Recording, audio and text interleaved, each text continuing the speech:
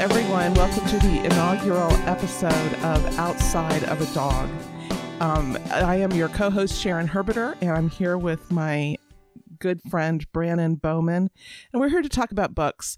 You may wonder why we have a podcast with a name of Outside of a Dog when we're going to be talking about books, but this is a reference to a quote that's often credited to Groucho Marx, although there's some debate about that. But let's give it to Groucho right now. And he allegedly said, outside of a dog, a book is man's best friend. Inside of a dog, it's too dark to read. So it struck both of us as funny. And so right now, that's the name of this podcast. I was originally real concerned about it because I was thinking that people would be tuning in, trying to find a way that they would groom a schnauzer or something like that. Yes, so there's always that. If you are here for the dogs, you may want to find another podcast. No. See, that's what I'm saying is that they can come for the dogs but stay for the books. I think would be a wonderful, what do they call that? Bait and switch. Bait and switch. Yes, that's good for us to be known as the Bait and Switch podcast. Am I bait or am I switch? Yes. The peanut gallery there is my co-host, Brannon Bowman. Brannon, why don't you tell us a little bit about yourself?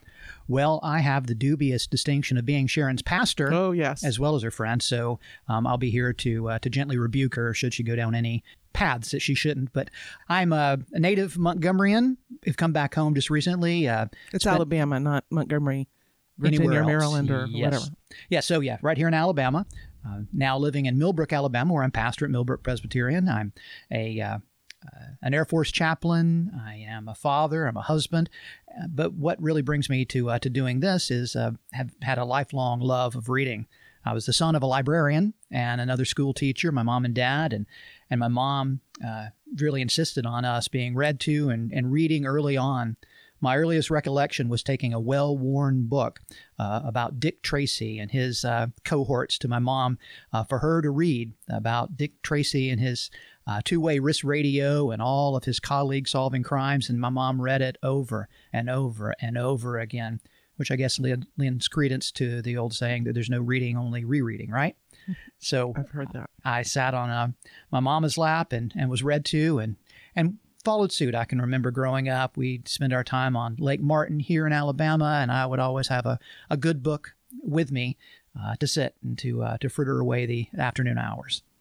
I remember those days, well, not in your life, but in my life, when having a book in my hand meant just heaven, basically. And, now I just finished, we'll talk about what we're reading or have just finished reading in a minute, but I just finished reading the Brothers Karamazov, which is almost 800 pages. And there were many times when that was a burden, just holding the book. It used to be I could lay in bed, I could lay on the ground, I could do anything with any book, and it was not an issue. And now I'm reading and I'm thinking, this book is so heavy. So you actually read a paper book? Yes. Unfortunately, I already owned it. I prefer Kindle books for novels. Ebooks for novels, because I like to read in bed, and that way I don't have to mess with a book light. And I have a book light, it's not bright enough, and but I already owned that book, so when I decided to start to read it, I couldn't justify buying an e-copy. So yes. Have you ever thought about maybe that's why you stay up to all hours of the night, is all that blue light coming off your Kindle? Yes, I that is that the actual paper pages are soothing, and that's what I try to do in my reading. I prefer paper books, especially if it's something I'm reading before going to sleep at night, to try to get off the screens, get on to you're right. pages. You're right. I should do that, but I'm not going to. I'm going to keep reading. I last night, after I finished Brothers Karamazov, I started my next book, which I was rejoicing because I have it on Kindle. So now, was it last night or was it this morning? No, it was this morning. Oh, okay, there we go. Let me introduce myself a little bit. I am a member of Millbrook Presbyterian Church, so that would make Brannon my pastor. I also like to refer to him as the little brother I'm glad I never had, not showing him the respect that a congregant should show her pastor, but there you go. It's meant with love, so I figure I can get away with it. I also grew up in the South, but not Alabama. I grew up in Florida, which is now, not the South. Exactly. That used to make me so mad when I lived in Florida and people would say that. But now that I live in Alabama, I would say that also.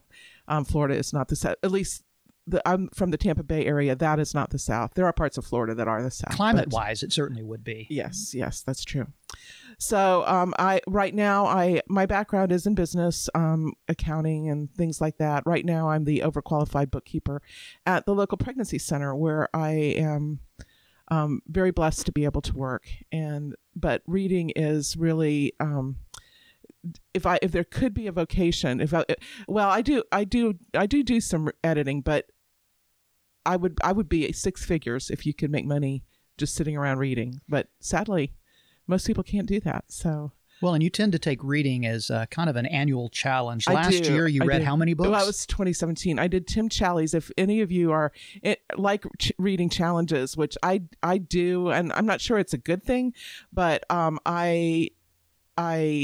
Challies does a reading challenge every year, where you can read one book a month, a book every two weeks. I don't remember all the progressions, but I read 2 books a week. So that was 104 books. And I actually finished with a few days to spare. But of course, there were a couple of long books, but the vast majority of the books I read were 200 pages was my sweet spot. And so that's something I wouldn't want to do every year, because then there's so many books that you can't read. And how many books was that? It was 104. 104 books. So each book was basically a sprint. Right.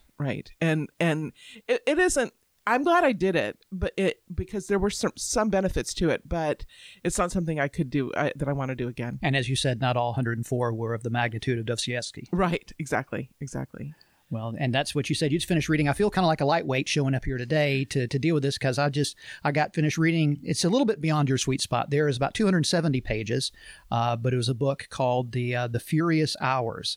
The subcaption to that was The Furious Hours, Murder, Fraud, and the Last Trial of Harper Lee. It was written by a young lady. I have not been able to find out how old she is, but all the interviews and all, she looks quite young. Harvard grad, Rhodes Scholar who went to Oxford, a young lady by the name of Casey Cep, C-E-P. And you should tell us a little bit about your familiarity with Harper Lee. All right, wonderful. Well, for those of you who are not familiar with Alabama and what is known as the literary capital of Alabama, somebody asked me what that meant one day, and asked if that meant that there were 2 books in the library and neither one of them were colored in. I was going to say that's really a good straight line. If I didn't live in Alabama, I could come up with something. Well, that's it. But Monroeville, Alabama, is about an hour and a half south of here. I was actually pastor there for 6 years. Monroeville is better known to the literary community as Macomb County, and her most famous citizen there was a young lady who grew up there known as Nell. Well, Nell, spelled N-E-L-L-E, as she got older, realized that people were constantly mispronouncing her name and calling her Nellie, which was not. As a matter of fact, her family called her Dodie. But Nell decided to go by her middle name, which is Harper. So Harper Lee wrote the story of her childhood community, Monroeville, which in the novel was Macomb, and became the story To Kill a Mockingbird. So as I lived there, Miss Nell was still alive there, would bump into her coming in and out of the Monroe County Bank. I didn't know that. Her sister, Miss Alice, her oldest sister, Alice, was an attorney at Bell, Bug & Lee. Yeah, that's neat. And Miss Lee, that firm did the closing on our house when we moved to Monroeville. As a matter of fact, Miss Nell died a couple of years ago, and actually was able to speak to her probably within a month or so of her passing away. A good friend of ours was in the same assisted living facility there, and we were down visiting, and my good friend Theda was kind of helping take care of Miss Nell there, as these 2 residents were good friends, and she actually used to be Miss Alice's secretary. So all of this kind of plays into this little small town of about 7,000 in South Alabama. Well, we all know the story of Miss Nell, that she wrote To Kill a Mockingbird, and as she wrote that in 1960, it won the Pulitzer Prize, but where do you go from there? And There's been rumors, throughout the course of her life that she had written other things, or that she didn't write the book. Truman Capote wrote the book. Right. Well, she and Truman Capote, another young man who spent a lot of his childhood in Monroeville, Alabama, and they were lifelong friends and led interestingly different lives. Yes. Truman certainly touring the world in the lap of luxury, and Miss Nell was a much simpler, even though she lived part of her year in Manhattan, part in Monroeville, Alabama, but a much simpler, more private. People often accuse her of being a recluse, but she really wasn't. She was just private. And so of course, she was only a recluse because nobody wanted to go to Monroeville, so they felt like she was hiding away. And it is a bit off the beaten path. You head down Interstate 65, and then you have to head west for about 30 minutes on a smaller highway to get there. But a beautiful community, and the old courthouse that was the model for the Hollywood courthouse where Gregory Peck does his Academy Award-winning performance is all right there still. Beautiful place to visit, wonderful history there, and you can learn a whole lot more about the whole Mockingbird story. Well, a couple of years ago, back in 2015, Go Set a Watchman came out. Right. And that was, it was kind of misrepresented by the publisher as being a sequel. It was actually a previous work of Miss Lee's. She had written it, tried to get it published, and the publisher said, well, this isn't the story. You need to tell the story of this young girl, Scout, as she was a young girl. And we have all fallen in love with the story of To Kill a Mockingbird. Yeah, I think that it was just recently voted, PBS did a big Great American Novel series, and To Kill a Mockingbird was voted the most beloved novel in America, favorite novel in America, something like that. It won, whatever it was, it won. So well, even more than that, Oprah says it's the best novel ever. So, what it's a fait accompli at that yes, point. Exactly. Yes. So, there was this researcher, Casey Cep, who decided that she wanted to find out more about this because there was controversy in the book coming out. And full disclosure, Miss Lee's attorney, Tanya Carter, is somebody I've worked with. I actually still travel down to Monroeville in the spring times, where they give me the privilege of, at the local production of To Kill a Mockingbird, I actually get to be Atticus Finch 9 or 10 times. Well, we are always mistaking you for Gregory Peck. So that is one of the hardest things in the world. Is I've seen Gregory Peck, I've read about Gregory Peck, and I've come to realize I am no Gregory Peck. But I really do enjoy getting to be Atticus Finch. Perfect people don't exist anywhere except, as I believe, in the person of Jesus in the Bible. But then in literature, we can create a perfect person. And Atticus, particularly in Mockingbird, really is that type of character. So Miss Cep went down there to find out more about the whole Watchman story. But while she was there, she learned about this period of time in Miss Nell's life. We're talking about late 70s, where she went and spent extraordinary amounts of time in a courtroom up in Alexander City, Alabama. Alexander City is just to the east of us, a little north of us here, where we are now in Millbrook, Alabama, on this beautiful, beautiful Lake Martin. And come to find out, the reason Miss Nell was there was she was doing research to write a new book, and spent all kind of time working and researching about a courtroom unfolding much different than the whole Mockingbird courtroom encounter. Basically, the story of Furious Hours. This book is by Miss Cep is structured in 3 parts. It begins by talking about and introducing us to really one of the 3 main characters involved in this whole thing, and that is the Reverend Willie Maxwell. He was an African-American man living in early 20th century Alabama. Bottom line, what happens is it is alleged that the Reverend, as they call him, and that was supposedly the title that Miss Lee was going to call this book, The Reverend. The Reverend learned about how the very young life insurance business that was across the United States was very susceptible to fraud and exploitation. I mean, I think you and I are both old enough. Full disclosure, Sharon's a little bit older. We're both old enough to remember going into airports, and you could buy life insurance in vending machines at airports.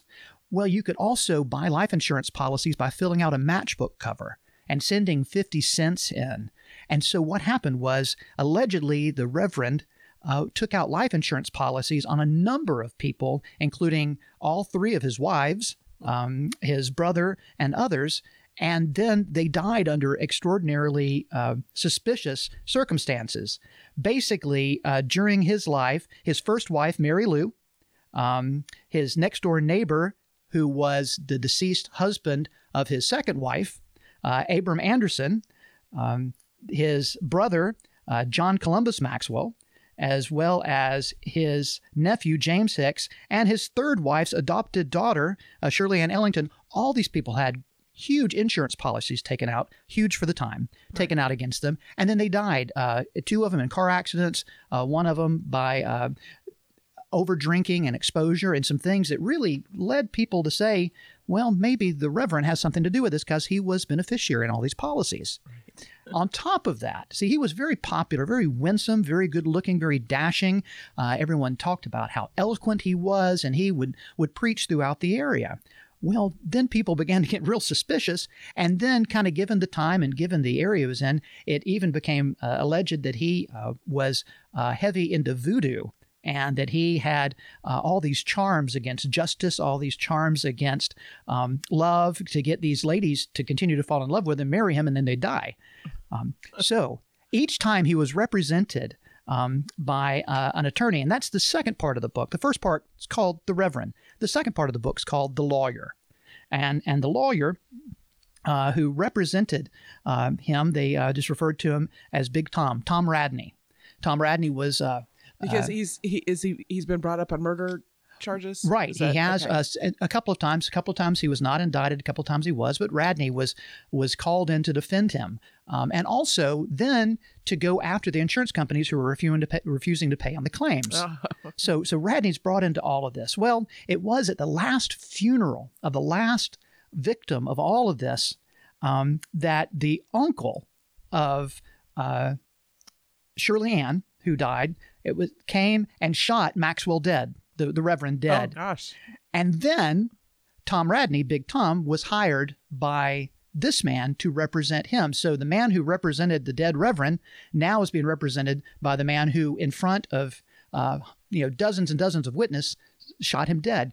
Right. Now, I tell this story, and it sounds like the excellent plot to a great murder mystery, wonderful story that John Grisham or somebody might spin.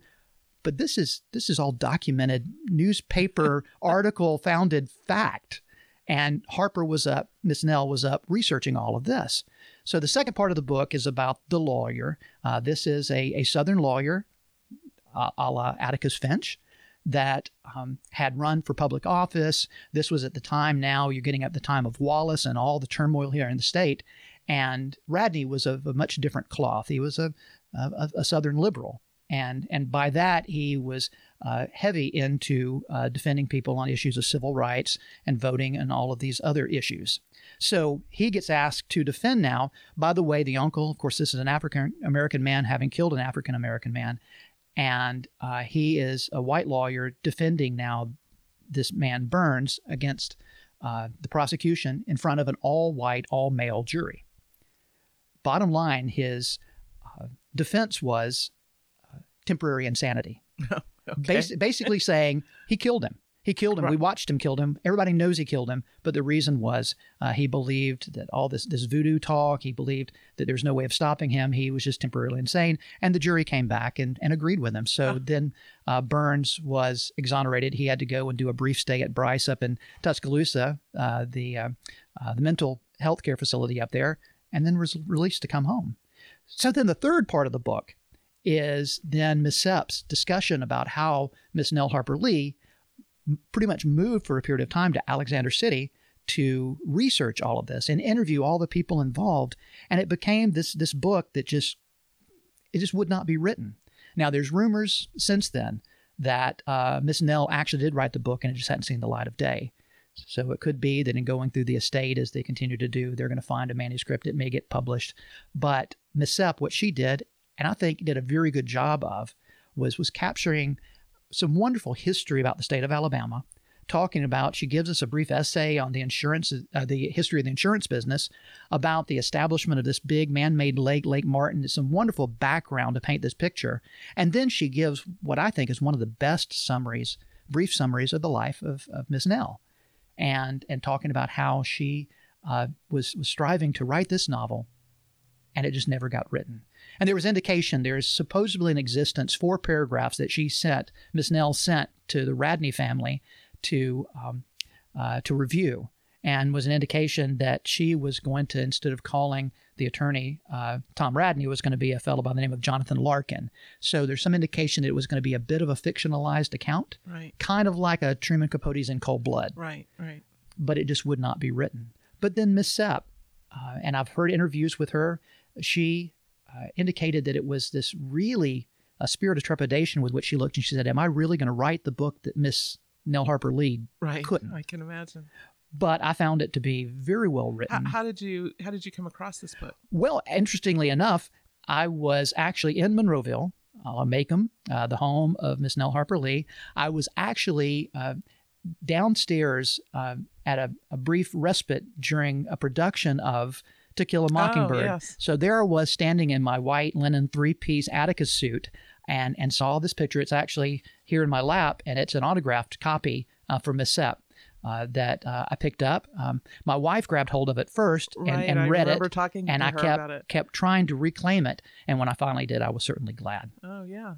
Yeah, that's interesting. So it's a remarkable book, and it tells it gives wonderful history about the racial tensions here in the state of Alabama. It goes into some of the Southern politics, like I said, of George Wallace and others at the time. And of course, when he could no longer be governor, and Miss Lurleen would then become the next governor, basically with him making all of her speeches for her and all this sort of thing. It's a fascinating take from Miss Cep, who was from Maryland, Harvard educated, Oxford educated, but she came and lived in the South for a period to research all this. And I think she does do a fair job of presenting the issues of the time, the complexities of the racial issues, of the societal issues, and then of this crazy, complicated, but real world murder case. I'll add that to my list. I added about 8 books last night to my to be read list. So unless I live to be 200, although I do believe we will read in heaven, so maybe I'll catch some of these books up there. But do you like to read more than I know that I don't like to read more than one book at a time, but I am involved with, there are Bible studies here at church where I need to read a book for that. There's another class at church that you have assigned, that you're teaching, and there are 3 books, and the Westminster Confession are a part of that class. So I gave you a schedule that required you to read all those concurrently. Right. And I sat down, I think it was yesterday. Everybody keeps telling me that I need to watch Downton Abbey, and I sat down yesterday and figured out that I am currently actively reading 10 things right now. I just don't have time for TV or movies or any of that. And I'm not saying there's anything wrong with them. It's just we have 24 hours in a day, and we allot it as we prefer. And I prefer to read than watch TV. And some of us mere mortals do have to sleep at least 8 hours. I don't know that you get 8 minutes. Yeah, well, I do. So other than those books that, and it's different when you're assigned, you have to read 1 chapter a week or 2 chapters a week. At least you do that, and you're done with that book for right now, and you can go to something else. But as far as like novels and things like that, I really don't like reading more than one at a time. I think that I get so involved in the novel that it's just too hard for me to switch gears that way. But do you like to read more than one thing at a time? I have a problem with a lack of delayed gratification. And that I'll be reading something, and then I'll see another book that just captures my imagination. No, I hate it when that happens. And I go ahead and crack it. Yeah. And so then I'll find myself I'm on chapter 1 of a book, but then I'm on chapter 25 of another book. And what happens is sometimes the newness of a new novel, I realize 6 months later that I haven't finished. Right. And I'll give you a case in point. There's a wonderful biography of Walt Disney that I am so close to finishing. Oh, right. I remember when you started that. Right. I still haven't finished it. Yeah. And but other things jump in line. And right. I need to get more disciplined about that. I am pretty good about. I'm not perfect at that, but I'm pretty good about that. Not perfect? I know. It's shocking, but our heroes fall. Yes, but right. I just finished last night. I mentioned before that I like to do reading. Every year I like to say, this is my challenge for this year when it comes to reading. And I have a friend named David who is very, very well read. He's the most well-read person I've ever met. And we talk about books all the time, and he'll bring up a title and I'll say, oh, I've never read that. And he will feign surprised and stupefaction. He'll say, Sharon Louise, I can't believe I'm talking to someone who hasn't read whatever it is. So for 2019, I didn't really have in mind a reading challenge. And so I said to him, David, this is your opportunity. I'll read any 20 books that you assign me. I have veto power, but I haven't. Everything he's told me I'm going to read is fine. I want to read it anyway. I like that he rebukes you by calling you Sharon Louise. Yes. Again, to pull all these dots together, Scout Finch, whenever she got in trouble, the neighbors who would chase after her, or Atticus would call her Miss Jean Louise. Right. So. Yeah, but another thread in To Kill a Mockingbird, my maiden name is Ewell, who is the bad... Mayella and Bob Ewell, who is, absolutely. are the bad guy. He's the bad guy in To Kill a Mockingbird. So we got good, we got bad. But anyway... so he's the one that said, you need to read a little more Dostoevsky. Right. I read Crime and Punishment, which is Dostoevsky. I mean, Dostoevsky has a few Notes from Underground, and I mean he has a few books that he's really well known for, that are well known. He's well known, period. But I guess it's two great. The Brothers Karamazov is considered by most people his masterpiece, and I had read Crime and Punishment 2 years ago, recently, and Crime and Punishment I liked very much. It's very, very bleak, although it ends on a happy note. But so David assigned me Brothers Karamazov, and I finished it this morning or last night, depending on your perspective. And I'm not going to talk about the plot. I mean, it's an 800-page book, so it wanders. But I do. About 2/3 of the way through, I had read that both Laura Bush and Michelle Obama claim it as their favorite novel. Oh, really? And I don't know if that's true, but I read that. And I thought, about 2/3 of the way through, it's so bleak. Well, I'll tell you a very little bit about the plot. The father of these three brothers, the Brothers Karamazov, is not a likable man, to put it mildly. He's just not a likable man. And he gets killed in the book, and the eldest son is charged with his Dmitri. The three brothers are Dmitri, Ivan or Ivan, I don't know how you pronounce it, and Alyosha. And the eldest brother is accused of killing their father. And so it's a bleak book. I mean, he's accused of killing his father because both he and his father are in love with the same woman. So it's, there's all these twists and turns, and it's very dark, and it's just not a pleasant, beach read at all. And so I thought, how could that be anybody's favorite? I mean, I can understand reading it, admiring it, recognizing its genius, all of that, but your favorite novel, that just seems like, saying broccoli's your favorite food. I mean, it's just, not so sure. But I finished it last night, and two things really surprised me. The first thing was I got all teary-eyed, which I really didn't. There was nothing in the last 60 pages that was there's very little in the last 60 pages that was surprising, and yet I still was emotionally affected. And the other thing was, I think I love the book. So I was going to say, I've been struck. I mean, I read a biography of Mr. Rogers recently, and found myself crying at the end of that. Right. And he dies. He dies, absolutely. Right. But I think it has to do with something we've talked about, that you really do develop a relationship with that book. Right. And as it comes to a close, it's like kind of saying goodbye. Right. So that's kind of naturally a part of us. And if there's anything emotional in the text, right, it's just heightened. Yeah. So it was I'm very glad to have read it. It more than except for the Bible, which, goes without saying, it really demands a rereading, this book. And I just don't know if I'm going to be able to do it. There are it grapples with the big questions: free will, God, morality, truth.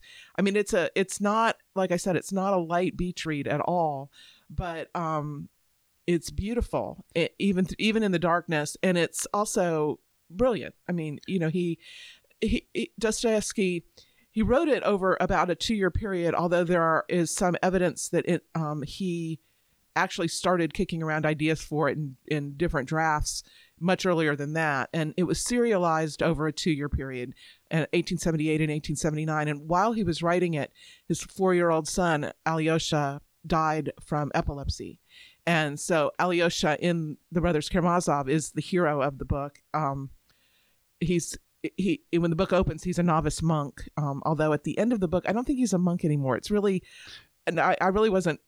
I mean, he's told, his elder tells him to go out of the monastery and go into the world, and it appears that he has done that. Although it's not a very long period of time in this book, and so I'm not really sure.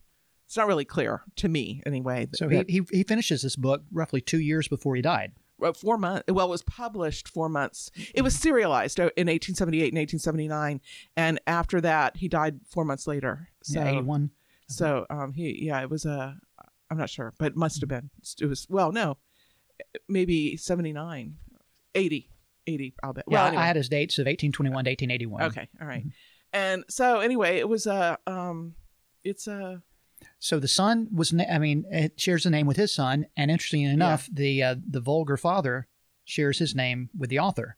It was Fyodor. Yeah. Yeah, you know what? I didn't even think about that, because you know how these Russian novels are. The names are. Oh my, yes. And in the youngest son, Alyosha, is called.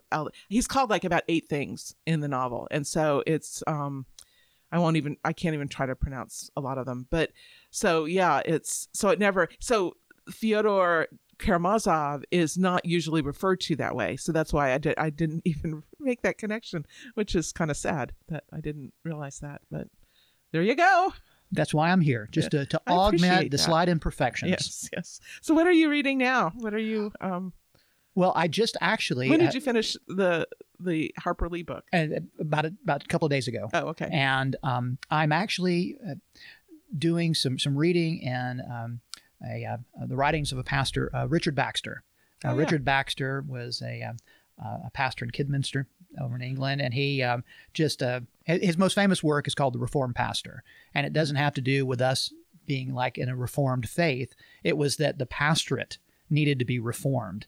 Not in theology, but in practice. And it's a very impactful book for pastors to read. One author said only the Apostle Paul could read this and have any hopes of walking away from it without just being completely disheartened in their pastoral ministry. So Richard Baxter, he wrote prolifically, but also was an incredible pastor. So doing some reading on that, looking particularly at his pastoral leadership and his practices to how do you do that. I think I read something by him, not that you just named, but The Saints' Everlasting Rest was another one of his. Maybe I'm just making it up.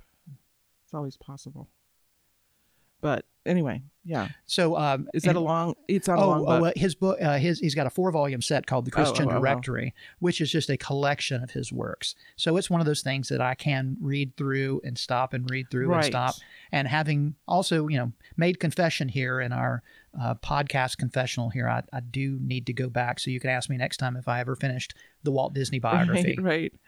Well, I just started last night after I finished Karamazov. I started Theater by W. Somerset Maugham. That's one of the books that David went through this Maugham jag a few years ago and read everything that Maugham has ever written. And I've read a couple. I did not like Maugham's big book is Of Human Bondage. That's the one most people have heard of.